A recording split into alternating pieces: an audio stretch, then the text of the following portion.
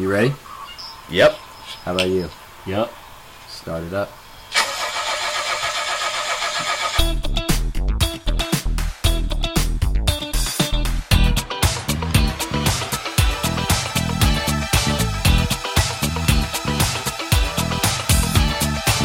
Welcome to episode 22.3, Van Talk, brought to you by The Big Red Van.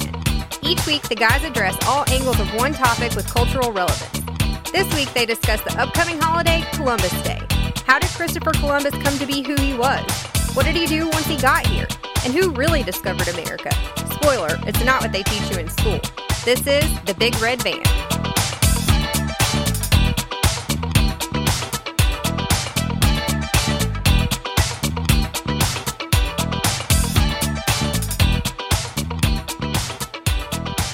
Here we go. Let's round out our ride with something that we think's relevant. Upcoming holiday, Columbus Day. Columbus Day. So it's going to make us take a van top, dive into Columbus and everything Columbus, from who he was to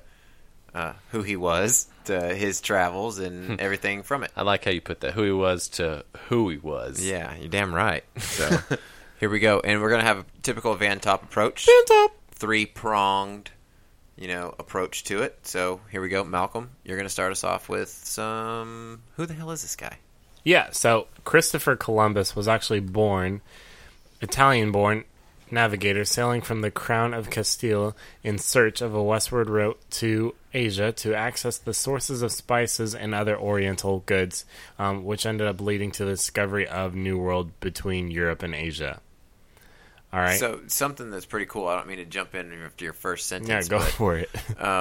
Remember when we talked about the Silk Road? Yeah. Like, not the Silk Road online buy drugs with Bitcoin Silk Road. No, but Silk Road travel The road. trading route. Yeah. So the reason that he went water as opposed to land route, the reason water was apparently something they had to do was because the fall of Constantine. Is that right, Hayden? The Turkish Empire. Yeah, the Turkish Empire. And then it became like the Wild West going down the Silk Road, so it was more dangerous to travel to Asia to get your spices and your furs or whatever than it was to try and sail around the world. Yeah. That's you're a crazy jumping the thought. gun. All right. Am I? Yeah, you are jumping the gun. Oh, well, shit. You're good, though. It's all right. Sentence number 2. All right. So he made a total of 4 voyages to the Americas between 1492, the date that everyone should know, and 1502, setting the stage for the European exploration and colonization of the Americas, ultimately what led to the Columbian Exchange.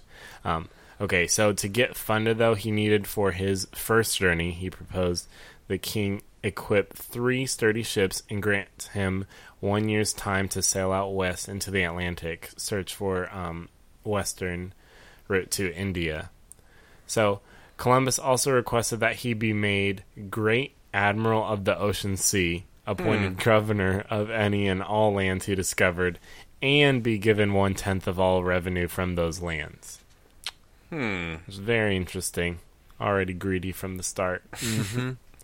The king submitted the proposal to his experts, who rejected it after several years. It was their considered opinion that Columbus's estimation of a travel distance of 2,400 miles was, in fact, far too short. Well, you know why? It's because they knew it was a long-ass ways around to China. They knew it was a long ways. And he was saying he was going to only need 2,400 miles before he gets there. And they were smart enough to know, bro, it's a lot farther to China. We ain't giving you money for that. Yeah. Might as well just flush it down the toilet. Wait, there is Because no toilet. nobody knew America was there yet. So, that, but... So, in 1488, Columbus appealed to the court of Portugal, receiving a new invitation for an audience with King John II. This was also unsuccessful because not long afterwards, Bartholomew Diaz, returned to Portugal following a successful rounding of the southern tip of Africa. With an eastern sea route now under its control, Portugal was no longer interested in trailblazing a western trade route to Asia, crossing unknown seas. Columbus traveled from Portugal to Castile to convince the Catholic monarchs of Castile and Aragon to pay for the expedition. The Catholic monarchs were King Ferdinand II of Aragon, who was married to Queen Isabella I of Castile in 1496. Isabella was the queen I was thinking of. Yeah. By them two being married, it united the two largest kingdoms into what would be later called the Spanish Crown. And they ruled their kingdoms independently but had common internal and foreign policies. Columbus was granted an audience with them on May 1st of 1489. He presented his plans to Queen Isabella, who referred them to a committee. They pronounced the idea impractical and advised the monarchs not to support the proposed venture. But after continually asking and begging and pleading and whatnot for the monarchs to support his plan at the royal court, and enduring 2 years of negotiations, Columbus finally succeeded in January 1492. Queen Isabella's forces had just conquered Granada, the last Muslim stronghold on the Iberian Peninsula for Castile. Isabella and Ferdinand received Columbus in the Cordoba to support his plans. The monarchs left it to the royal treasurer to shift funds among various royal accounts on behalf of the enterprise. Columbus was to be made Admiral of the Seas. So they were just digging around trying to find as much money as they could. Before they could. Yeah, they just won themselves a nice big battle and probably got a bunch of booty from it. Yeah. And they're like, you know what? Go ahead. Pretty much. So he ended up being made Admiral of the Seas and would receive a portion of all profits. The terms were unusually generous, but as his son later wrote, the monarchs were not confident of his return. So they were granting him all this stuff, not thinking that he's going to make it back. He's just going to die out there. Yeah. Right. Which is why they didn't mind. At the time, Europe had long enjoyed a safe land passage to China and India, which is what you're talking about, obtaining sources of valued goods such as silk, spices, and all that good stuff. But like you said, with the fall of Constantinople to the it's Turkish... Constantinople. I said Constantine. Okay. With the fall of Constantinople to the Turkish Ottoman Empire in 1453, the land route to Asia became more difficult. In response to this, though, the Columbus brothers had, by the 1480s, developed a plan to travel to the Indies. They construed roughly as all of the southern and eastern Asia by sailing directly west across what was believed to be the singular ocean sea, the Atlantic Ocean. So they're not seeing anywhere on their map a landmass or a Pacific. They didn't think there was Ocean. anything in between. Correct. Yeah. They thought it was straight to China. Washington Irving's 1828 biography of Columbus popularized the idea that Columbus had difficulty obtaining support for his plan because Europeans thought the Earth was flat. In fact, the primitive maritime navigation of the time relied on the stars and the curvature of the Earth. The knowledge that the Earth was spherical was widespread, and the means of calculating its diameter using an astrolabe was known to both scholars and navigators. They already knew. Yeah, I mean, they've been sailing with direction of the stars forever. Mm-hmm. So they had to know. Mm-hmm. Yeah. There's no way that they move that way on a flat surface. Right. Columbus, now with his funding he required, set sail on August 3rd of 1492, leaving port at 8 a.m. with 3 ships famously known. I don't even know how we figured out time of day. 8 a.m. That's just what it says on record. Yeah. The history book says 8 a.m. So the morning. Yeah. That morning. So morning time. Right after sunup. You know the name of the ships, Wade? The Pinta, the Nina, and the Santa Maria? Yeah. Is that right? Yeah. They nicknamed the one Santa Clara the Nina. The flagship that Columbus was on was nicknamed by Columbus as the La Capitan. Of course it was. What a... La Anyways. Capitan. That was the Santa Maria? That was the La Capitan? I want to say that was. Oh, okay, yeah. It Yeah. probably was. I believe so. Another interesting fact is that the Pinta was also just a nickname, and that the official name of the ship is lost to history. On 13th So of it's September... the Pinta. That's what Just it the is. Pinta. Yeah. On the 13th of September in 1492, Columbus observed that the needle of his compass no longer pointed to the North Star. The needle instead had varied a half point to the northwest and continued to vary further as the journey progressed. Columbus at first made no mention of this, knowing his crew to be prone to panic with their destination unknown, but after several days his pilots took notice with much anxiety. So I'm thinking that Columbus probably didn't notice this, and that his pilots actually noticed before him, but he's saying that he noticed. Anyways, That seems to be a trend. Yeah. allegedly, So I think what you're meaning is like as he crossed the ocean, and obviously the North Pole yes, changes direction as you go across it's the ocean. still pointing towards. but North they didn't Pole, know that but they because they weren't hadn't thinking- gone that distance before. Yes. Okay, I got you. Of course, he said he found out first, but whatever. Allegedly, the crew grew so homesick and fearful that they threatened to sail back to Spain. Columbus reasoned that the needle did not point to the North Star, but to some invisible point on the Earth. His reputation as an astronomer held weight with the crew, and his theory alleviated their alarm. Oh my god! It was Some one, imaginary force is taking my compass, Yeah. y'all. Just chill. pretty much. It was once believed that Columbus had discovered magnetic declination, but it was later shown that the phenomenon was already known both in Europe and in China. Then in October, after approximately 11 weeks at sea, they landed in the Caribbean.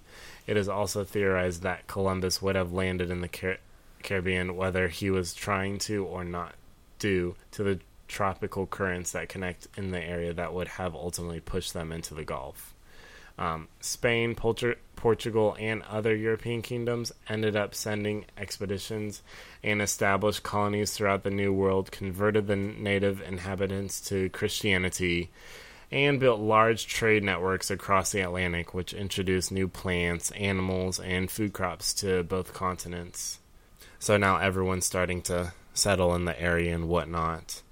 The search for a westward route to Asia continued in 1513 when Vasco Núñez del Balboa crossed the narrow isthmus of Panama to become the first European to sight the Pacific Ocean. The search was completed in 1521 when the Castilian Magellan expedition sailed across the Pacific and reached Southeast Asia, which is what we were talking about a little bit off air. But ultimately completing what Columbus was actually trying to do. So they ended up making it to Asia, which Columbus really was trying to get to Asia, but ended up landing in the Caribbean. And it was Castilian Magellan who made it across. And he made it across the Pacific, which they were trying to go across the Atlantic and get there, not knowing. Meaning technically Columbus never actually came through on his deal of discovering a western route to Asia. But once he landed in America, obviously craziness happened. Yeah. And craziness starts to happen with him and the native people, which I believe is what you're about to get into. Oh my gosh. So 1492 Columbus sailed the ocean blue. Yeah. I think that's how it goes. I think you said something like that. So everyone knows that because they teach us that in school. Mm-hmm. I mean, shit, they touch that in first, second, third grade whenever they tell you about that discovery of America Vespucci, and all that stuff. America! Yeah. So, I mean, not only that, but there are 54 communities named after Columbus, including the District of Columbia. Hail Columbia was the United States unofficial national anthem until 1931. Like I mentioned in the lead-in that Columbus Day is a federal holiday. It's the second Monday in October of every year. Despite all of this, historians recently have begun to tear down the Columbus myth that he discovered America and that he's the one that proved that the world was not flat.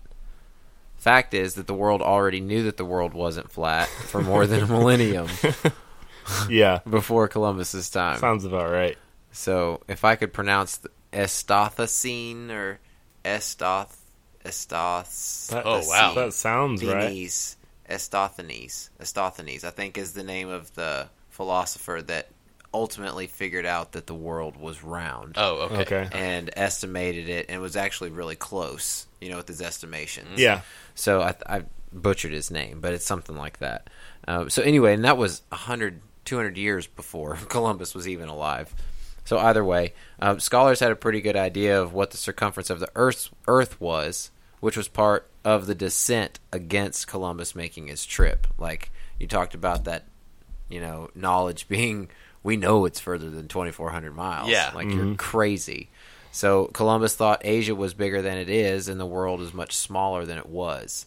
So if you go back and you look at any maps from Columbus's time, they're pretty interesting, the way that they have the land masses drawn and things like that. Because if you hear anything referred to as the Indies in our time tonight, they're referring to basically all of Asia.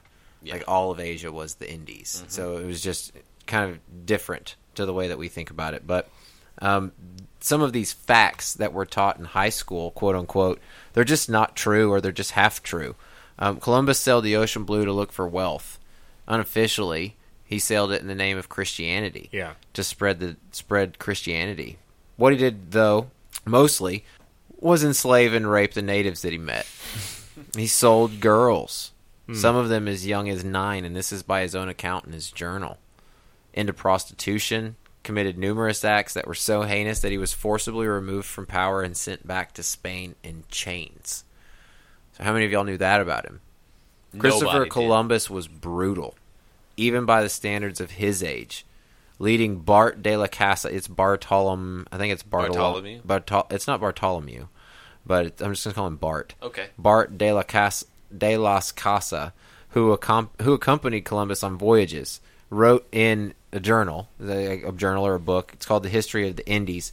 Quote, "Such inhumanities and barbarisms were committed in my sight as no age can parallel. My eyes have seen these acts so foreign to human nature that I now tremble as I write." 1500s. This shit was written. In August of 1492, Columbus departed Spain after 2 months on the high seas. Land was spotted. Now, before they left, Ferdinand and Isabella, king and queen, had promised whoever spotted land first a reward of a silk jacket, and an annuity of 10,000 maravedis. I think maravedis were the money of the times. Right. And Currency. an annuity of 10,000. So you get the annuity thing that Jared from Bobby Bonilla Day explained to us, that it's once every year. So a payment every year of 10,000 of these. And of course, in that time, that's incredible. Incredible wealth. So the lookout on the Pinta was a guy named Rodrigo de Triana, and he was the first to spot land. Legitimately the first one to see it. He shouted to the rest of the crew down below. The Pinta's captain announced the discovery with cannon fire. When it came time to receive the reward, though, Columbus claimed he actually saw a light in the distance several hours prior to dude's shout, but it was so, quote, indistinct that I did not dare affirm it was land. The reward was given to Columbus. Of course it was. Dirt bag. Upon landing on the island, which he would call San Salvador, which is the present-day Bahamas, Columbus immediately went to work finding gold and enslaving the native populations. Specifically, Columbus, upon seeing the Arawaks, who are the people of the region, come out of the forests frightened of the men with swords, but bearing gifts, he wrote in his journal. Quoted from his journal, quote, "They do not bear arms and do not know them. For I showed them a sword, they took it by the edge, and cut themselves out of ignorance. They would make fine servants. With 50 men, we could subjugate them all, and make them do whatever we want." My goodness. Columbus quickly took advantage of this. Seeing that they wore gold studs in their ears, he rounded up a number of Arawaks, and he had led them to where, and had them lead him to where gold was. The journey took them to present-day Cuba and Haiti, which Columbus still thought was Asia, where they found specks of gold in the river, but no enormous quote-unquote fields that Columbus was expecting. Nonetheless, he wrote back to Spain saying there are many spices and great mines of gold and other metals. This report earned him financing for a second voyage. So he lied. Yeah. Yeah. Yeah, I mean, is it surprise up to this point? So he's got his financing for a second trip, this time with 13 ships and 1,200 men. So his finding of gold mines and all that was all they needed for him to get whatever he wanted. So, And all these people are joining him because they're thinking they're getting part of that loot. Yeah. well, check this out. He never ended up filling any of those 13 ships with gold. But he filled them with another quote-unquote currency that would have a horrendous effect on the world from that point forward. Slaves. Yeah, I was about to say. So in 1495, Columbus arrived back in the New World and immediately took 1,500 Arawaks as prisoners. Of those 1,500, he picked 500 to be shipped back to Spain as slaves. About 200 or so died on the journey back, starting the transatlantic slave trade. So how many people that talk about Columbus sailing the ocean blue in 1492 know that he started the transatlantic slave trade? Probably not many. The rest were forced to find what little gold existed in the region. So they were just slaves, mining slaves. According to noted historian Howard Zinn is a crazy historian, by the way. You find some incredibly off-color things from Howard Zinn. Anyone over 14 had to meet a gold quota. If they didn't find enough gold, they would have their hands cut off. Eventually, when it was realized there wasn't much... That'll make them find some more gold. Yeah, that's how you do it. Eventually, when it was realized there wasn't much gold in the region, so they're basically just... I can imagine just cutting people's hands off because there just is no gold to find. Right. It's not that they're not finding it or doing their jobs. They're just not there. Columbus and his men just took the rest of the slaves and put them to work on their newly established estates in the regions. So, of course, they took over all the land and stuff, too. Many natives died and their numbers dwindled. In the 15th century, modern historians believe that there were about 300,000 Arawaks. By 1515, there were only 50,000. By 1531, 600. And by 1650, there were no longer any full-blooded Arawaks left on the islands.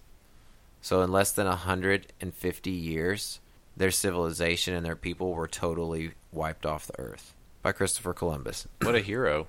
The way Columbus and his men treated the women and children of these populations was even worse. He routinely used the raping of women as a reward for his lieutenants. For example, here's an account from one of Columbus's friends and compatriots, Michel de Cuneo, who accompanied Columbus on his journey to the New World, on what Michel did to a native woman. He wrote, "While I was in a boat, I captured a very beautiful Caribbean woman, whom the said Lord Admiral Columbus gave to me, and with whom, having taken her into my cabin, she being naked according to their custom, I desired to take pleasure. I wanted to put my desire into execution, but she did not want it, and she treated me with her fingernails in such a manner that I wished I had never begun. But seeing that, I took a rope and thrashed her well, for which she raised such unheard of scream that you would not have believed your ears. Finally, we came to an agreement in such a manner that I can tell you that she seemed to have been brought up in a school of whores." As well, in the 1500s, in Columbus's journal, contained this quote as well. Jesus, this is terrible. 100 castellanos are so easily obtained for a woman as for a farm. It is very general, and there are plenty of dealers who go about looking for girls. Those from 9 to 10 are now in demand. So word of these atrocities finally make their way back to Spain. Queen Isabella and King Ferdinand ordered Francisco de Bobadilla to investigate the troubles that Columbus was causing in the New World. Francisco's results were laid out in a 48-page document he presented to the king and queen. One of the more heinous things documented was a woman who spoke ill of Columbus, who was punished by stripping her naked and tying her to a mule. The mule was then led around town, shaming her, and when her trip was over, her tongue was cut out. The punishment was actually carried out by Christopher's brother, Bartholomew Columbus, to which Christopher gave praise for the act, commenting that he defended their family's honor by punishing the woman. Holy shit. What a monster. So when Francisco's report was given to the king and queen, they ordered Columbus arrested and returned to Spain. Even though Columbus was removed from duty, the Spaniards continued his policy of enslavement and violence. In 1552, Spanish historian and friar Bartolomé de las Casas, guy I mentioned earlier, published multiple volumes under the title The History of the Indies. In it, he described the collapse of the non-European population. He writes that when men were captured and forced to work in mines looking for gold, rarely if ever returning home, it significantly impacted the birth rate. If a woman did give birth, she so overworked herself and malnourished that she often could not produce enough milk for the baby. He even reported that some of the women drowned their own babies from sheer desperation. Wow. That is incredible. Yay! We get a day off of work. My goodness. So yeah, every year Americans get a day off of work to celebrate Columbus Day. It's an annual holiday that commemorates that day on October 12th, 1492, when the Italian explorer Christopher Columbus officially set foot in the Americas and claimed that land for Spain. It's been a national holiday, I believe you said earlier, since 1937, right? 31. Sorry. It's commonly said that Columbus discovered America, quote unquote. It would be more accurate, perhaps, to say that he introduced the Americas to Western Europe. During his 4 voyages to the region between 1492 and 1502, it's safe to say that he paved a way for the massive influx of Western Europeans that would ultimately form several new nations, including the United States, Canada, and Mexico. So, of course, those nations would not be what they are without this. So we are here because of it, but that's neither here nor there. The land that Columbus discovered was actually occupied upon arrival. Columbus thought them to be East Asians, or Indians, due to their darker skin or darker hue of skin color. So the term Indians was dubbed as their name. Later, after realizing that they were not in India, the term West Indies was adopted. And to this day, for whatever reason, and I don't understand, this is one of those questions I've been asking myself forever, is why do people still say Indians when they're talking about Native Americans? But I don't get it. I just don't get it. But they're still occasionally referred to as Indians. So, but long before Columbus met the people in North America, there were many nations of people stretching back for centuries. As far as archaeology and anthropology studies have revealed, the first people to visit North America were Northern Asian people from Siberia and Northern China. They walked across the Bering Land Bridge that back in the day connected what is now the U.S. state of Alaska and Siberia in Russia. 15,000 years ago, ocean levels were much lower, and the land between the continents was hundreds of kilometers wide. Right. Also, at the time, the world was much colder, allowing huge amounts of ice to build up on the Bering Land Bridge, making it a huge amount of land connecting the two continents. Archaeologists say that humans followed in a never-ending hunt for food, water, and shelter. And once they were here, humans dispersed all across North America, eventually Central and South America as well. So I actually watched this, about the next thing I'm going to talk about, I watched this cool Discovery Channel documentary on this, and it was so awesome, like the way they explained it, but I'm going to do my best. But one of the things that research believe that something helped drive the conquest from the ancient people is that the ice buildup and like the arid environment that was across that ice, because of course it was very cold, so arid is still a thing even if there's ice. But the environment caused a very powerful like mirage type of effect from the east. So you could imagine yourself standing in Siberia, looking to the east towards Alaska, and just seeing a huge sheet of ice as far as you can see, but there's an aura coming across the top of the ice. And it was actually an aura in the shape of mountains. And so the way that worked, the curvature of the earth and the light being refracted off of that cold air was like causing some sort of effect with the bending of the light across the earth, and you could actually see the Aleutian mountain range over the horizon, which is in Alaska. Home to the Aleut people. Yep. And so the distance was, of course, much too far to see normally, but this mirage effect being present made the people seeing it think that it was much closer than it seemed. And so, with the never-ending search for food and animals like I talked about, the mountains were very appealing, driving them east to these alluring unknown mountains beyond, which was what they think why so many people wanted to come over the land bridge. Yeah, I thought that was really cool. I remember learning about the Bering Land Bridge, Bering Strait, right? Yeah. Yeah, and how cool that was and how impactful that was for, I guess it would be going east for them. Right. For Eastern exploration or Western exploration, whatever you want to call it. But up until the 1970s, these first Americans had a name called the Clovis people. Clovis. Yeah. They get their name from an ancient settlement discovered near Clovis, New Mexico, that's dated at 11,000 years ago. And DNA suggests that they are the direct ancestors of nearly 80% of all indigenous people in Americas. Currently, the Native Americans' closest modern genetic similarity is actually to Mongolians, Northern Chinese people, and also very closely related to Pacific Islanders. Like Moana. Like Moana. Yeah. You're welcome. This is also one of my favorite ones that I think is very cool. This is an emerging theory that doesn't really have a ton of evidence yet. Just a lot of circumstantial evidence, I guess you could say. But you like it? I like it. I think it's really cool. Okay. So another emerging theory is the potential dating back to 20,000 years ago.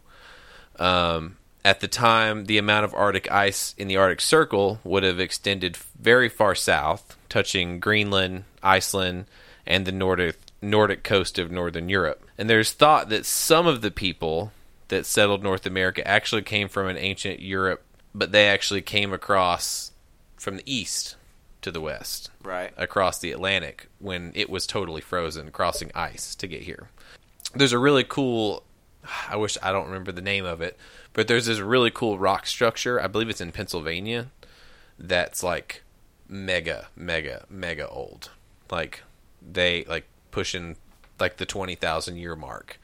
That they have no idea who made it.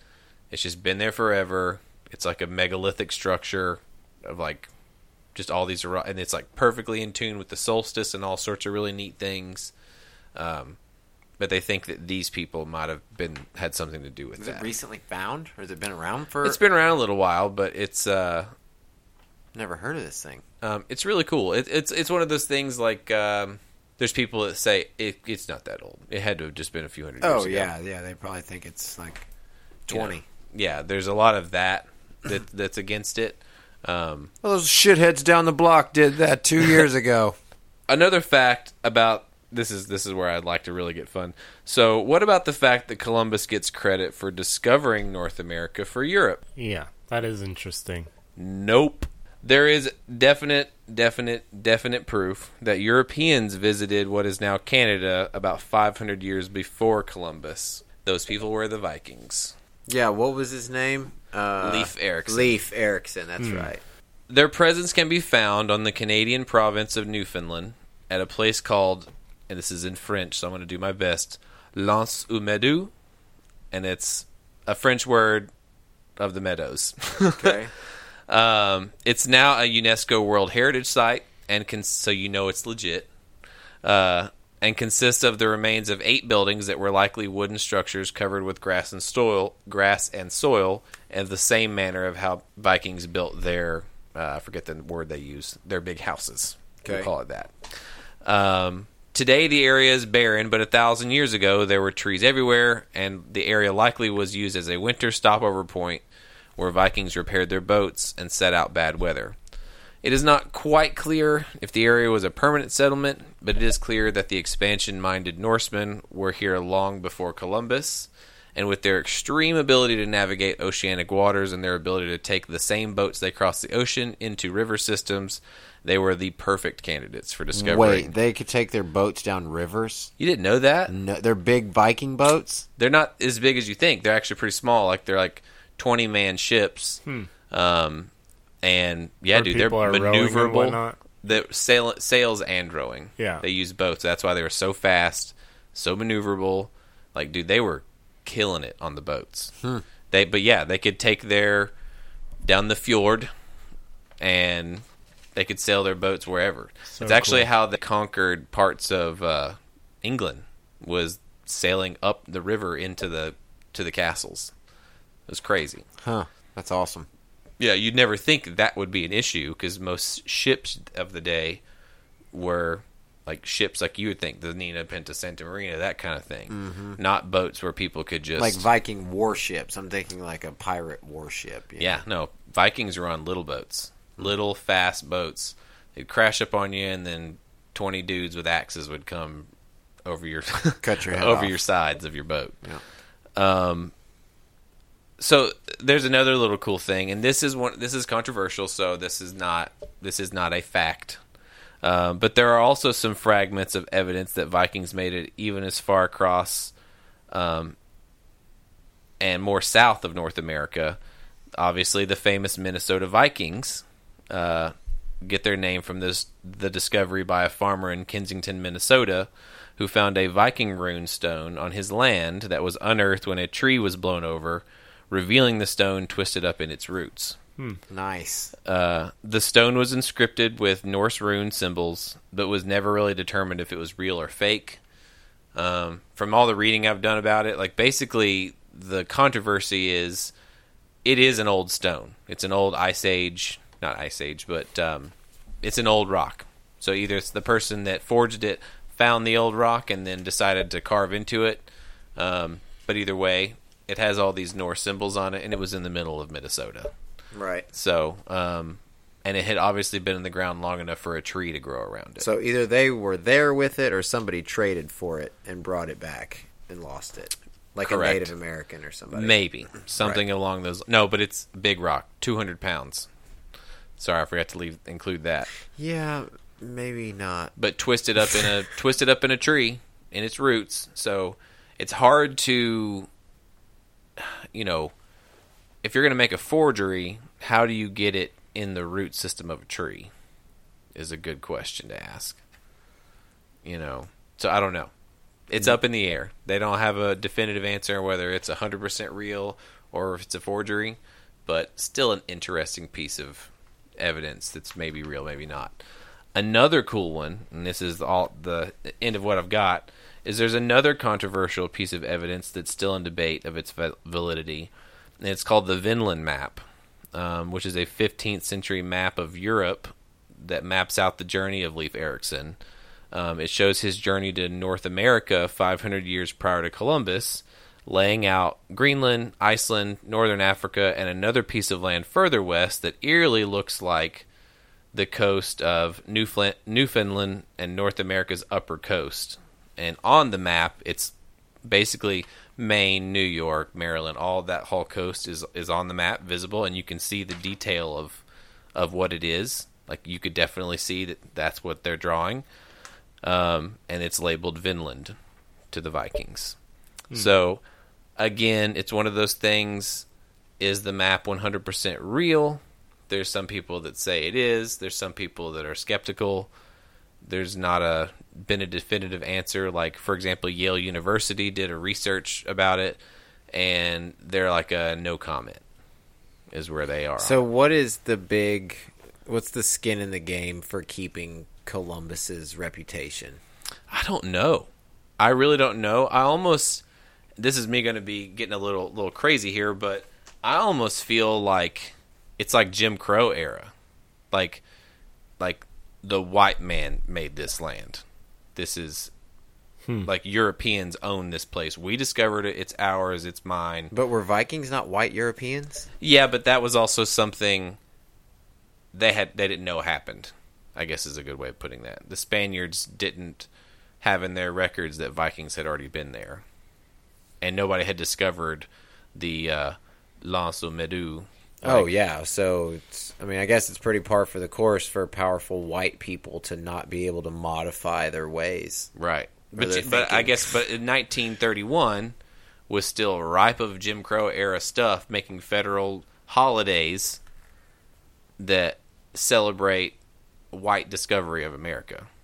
if that makes sense. Yeah, I really doubt that they had much knowledge on the Vikings, though, in 1931. Yeah, of course they didn't. So, I mean, I guess what's stopping us now from truly understanding that there's a big difference between 992 and 1492 when it comes to discovering things. Mm-hmm. So, or just the fact that people already lived here.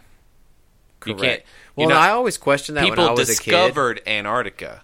Nobody lived in Antarctica, but somebody discovered it because nobody had been there before. Well, I honestly remember thinking as a kid, as a question about how could Columbus discover America when there were Native Americans here when he got here. So he didn't. There were already people here, so he didn't discover it. He just had the means to tell people about it. Correct. That's all he did. He discovered it for Europeans. He had the means to tell people there was land there. Mm-hmm. I mean, I don't know that the Native Americans had many means to tell a bunch of outsiders, "Hey, we're here." Yeah, or want to. So it's just been total. Let's just pass it over people's heads, like a lot of other things in history. Just hiding directly in plain sight. To your point, what you said about what do we do about it? There are actually several states, California being one of them, that have officially denounced it as a federal holiday and have renamed the holiday the Day of Native Peoples Day. Where they California being super progressive, that makes sense. But I mean, that makes more sense to me.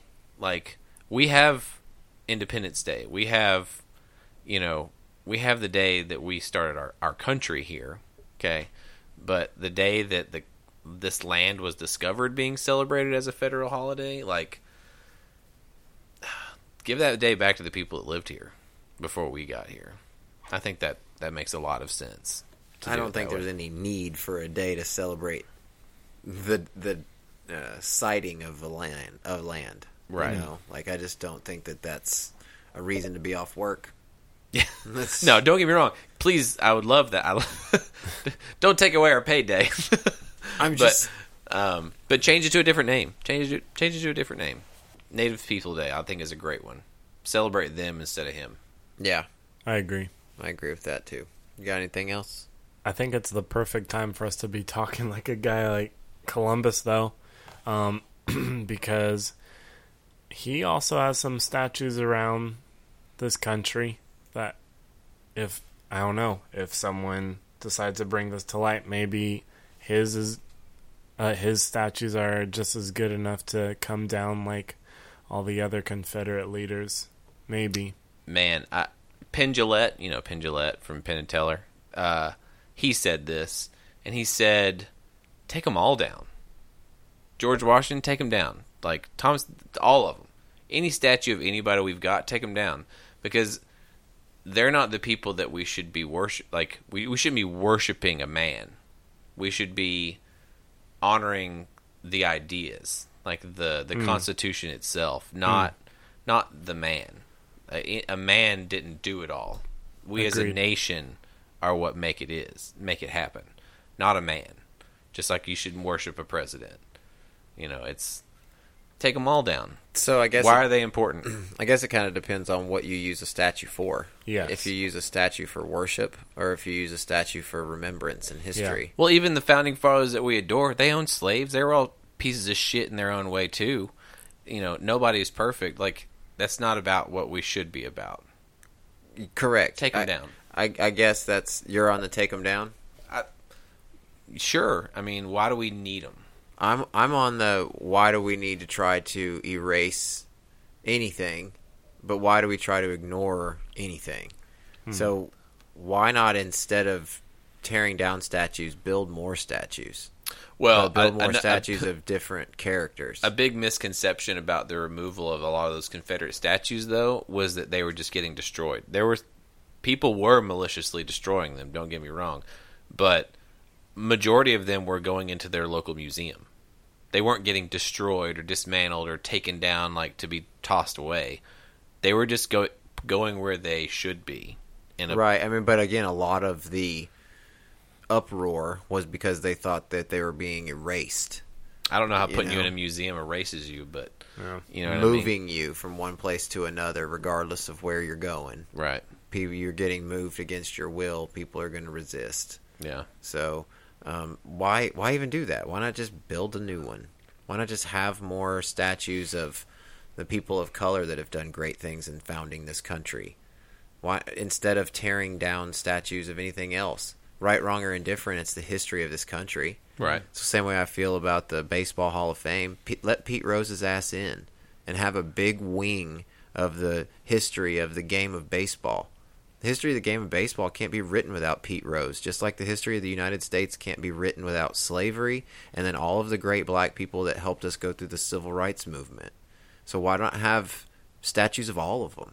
Yeah. I mean, it's just I don't want statues of racist bigots and all that stuff, but I also don't think that the history of this country needs to be glossed over or textbookized or freaking Christopher Columbus for my kids. yeah. I would rather that Macy and Cole got the straight story than have to worry about thinking that the removal of some statue of somebody is truly significant. Yeah. So, I think it starts in school, though. I mean, I know for a fact I didn't learn any of that rougher stuff, I guess you could call it, if you want to put it in quotes, in school, period. Didn't learn about any of it. probably I because learned- of the nature. The Right, but content. even in high school and stuff, where you're old enough to hear about somebody killing people, like, you know, they still don't teach it to you. It's totally left out. You get to hear about all the slave trade and all that other stuff, but they don't specifically mention that it started with him. Right. Like, they don't really bring that detail to light. At least my school system didn't. No, because the teacher's got his day off of work. Yeah. So, anyway, That was good stuff. yeah, that's informative and opinionated. Our kind of van. I mean, let's be honest here. All we did, we might have an opinion, but all we did was lay out some facts. And you can either say, yeah, that guy's great, or you can derive your own conclusion. it's true. I didn't make up any of those journal entries. That's for sure. Yeah. That was not my ad-libbing. So, and once again, thank you everybody for joining us for all of episode 22. We've appreciated it, every single bit of it. Hope you enjoyed it. Thank you very much. We'll catch you on the next one.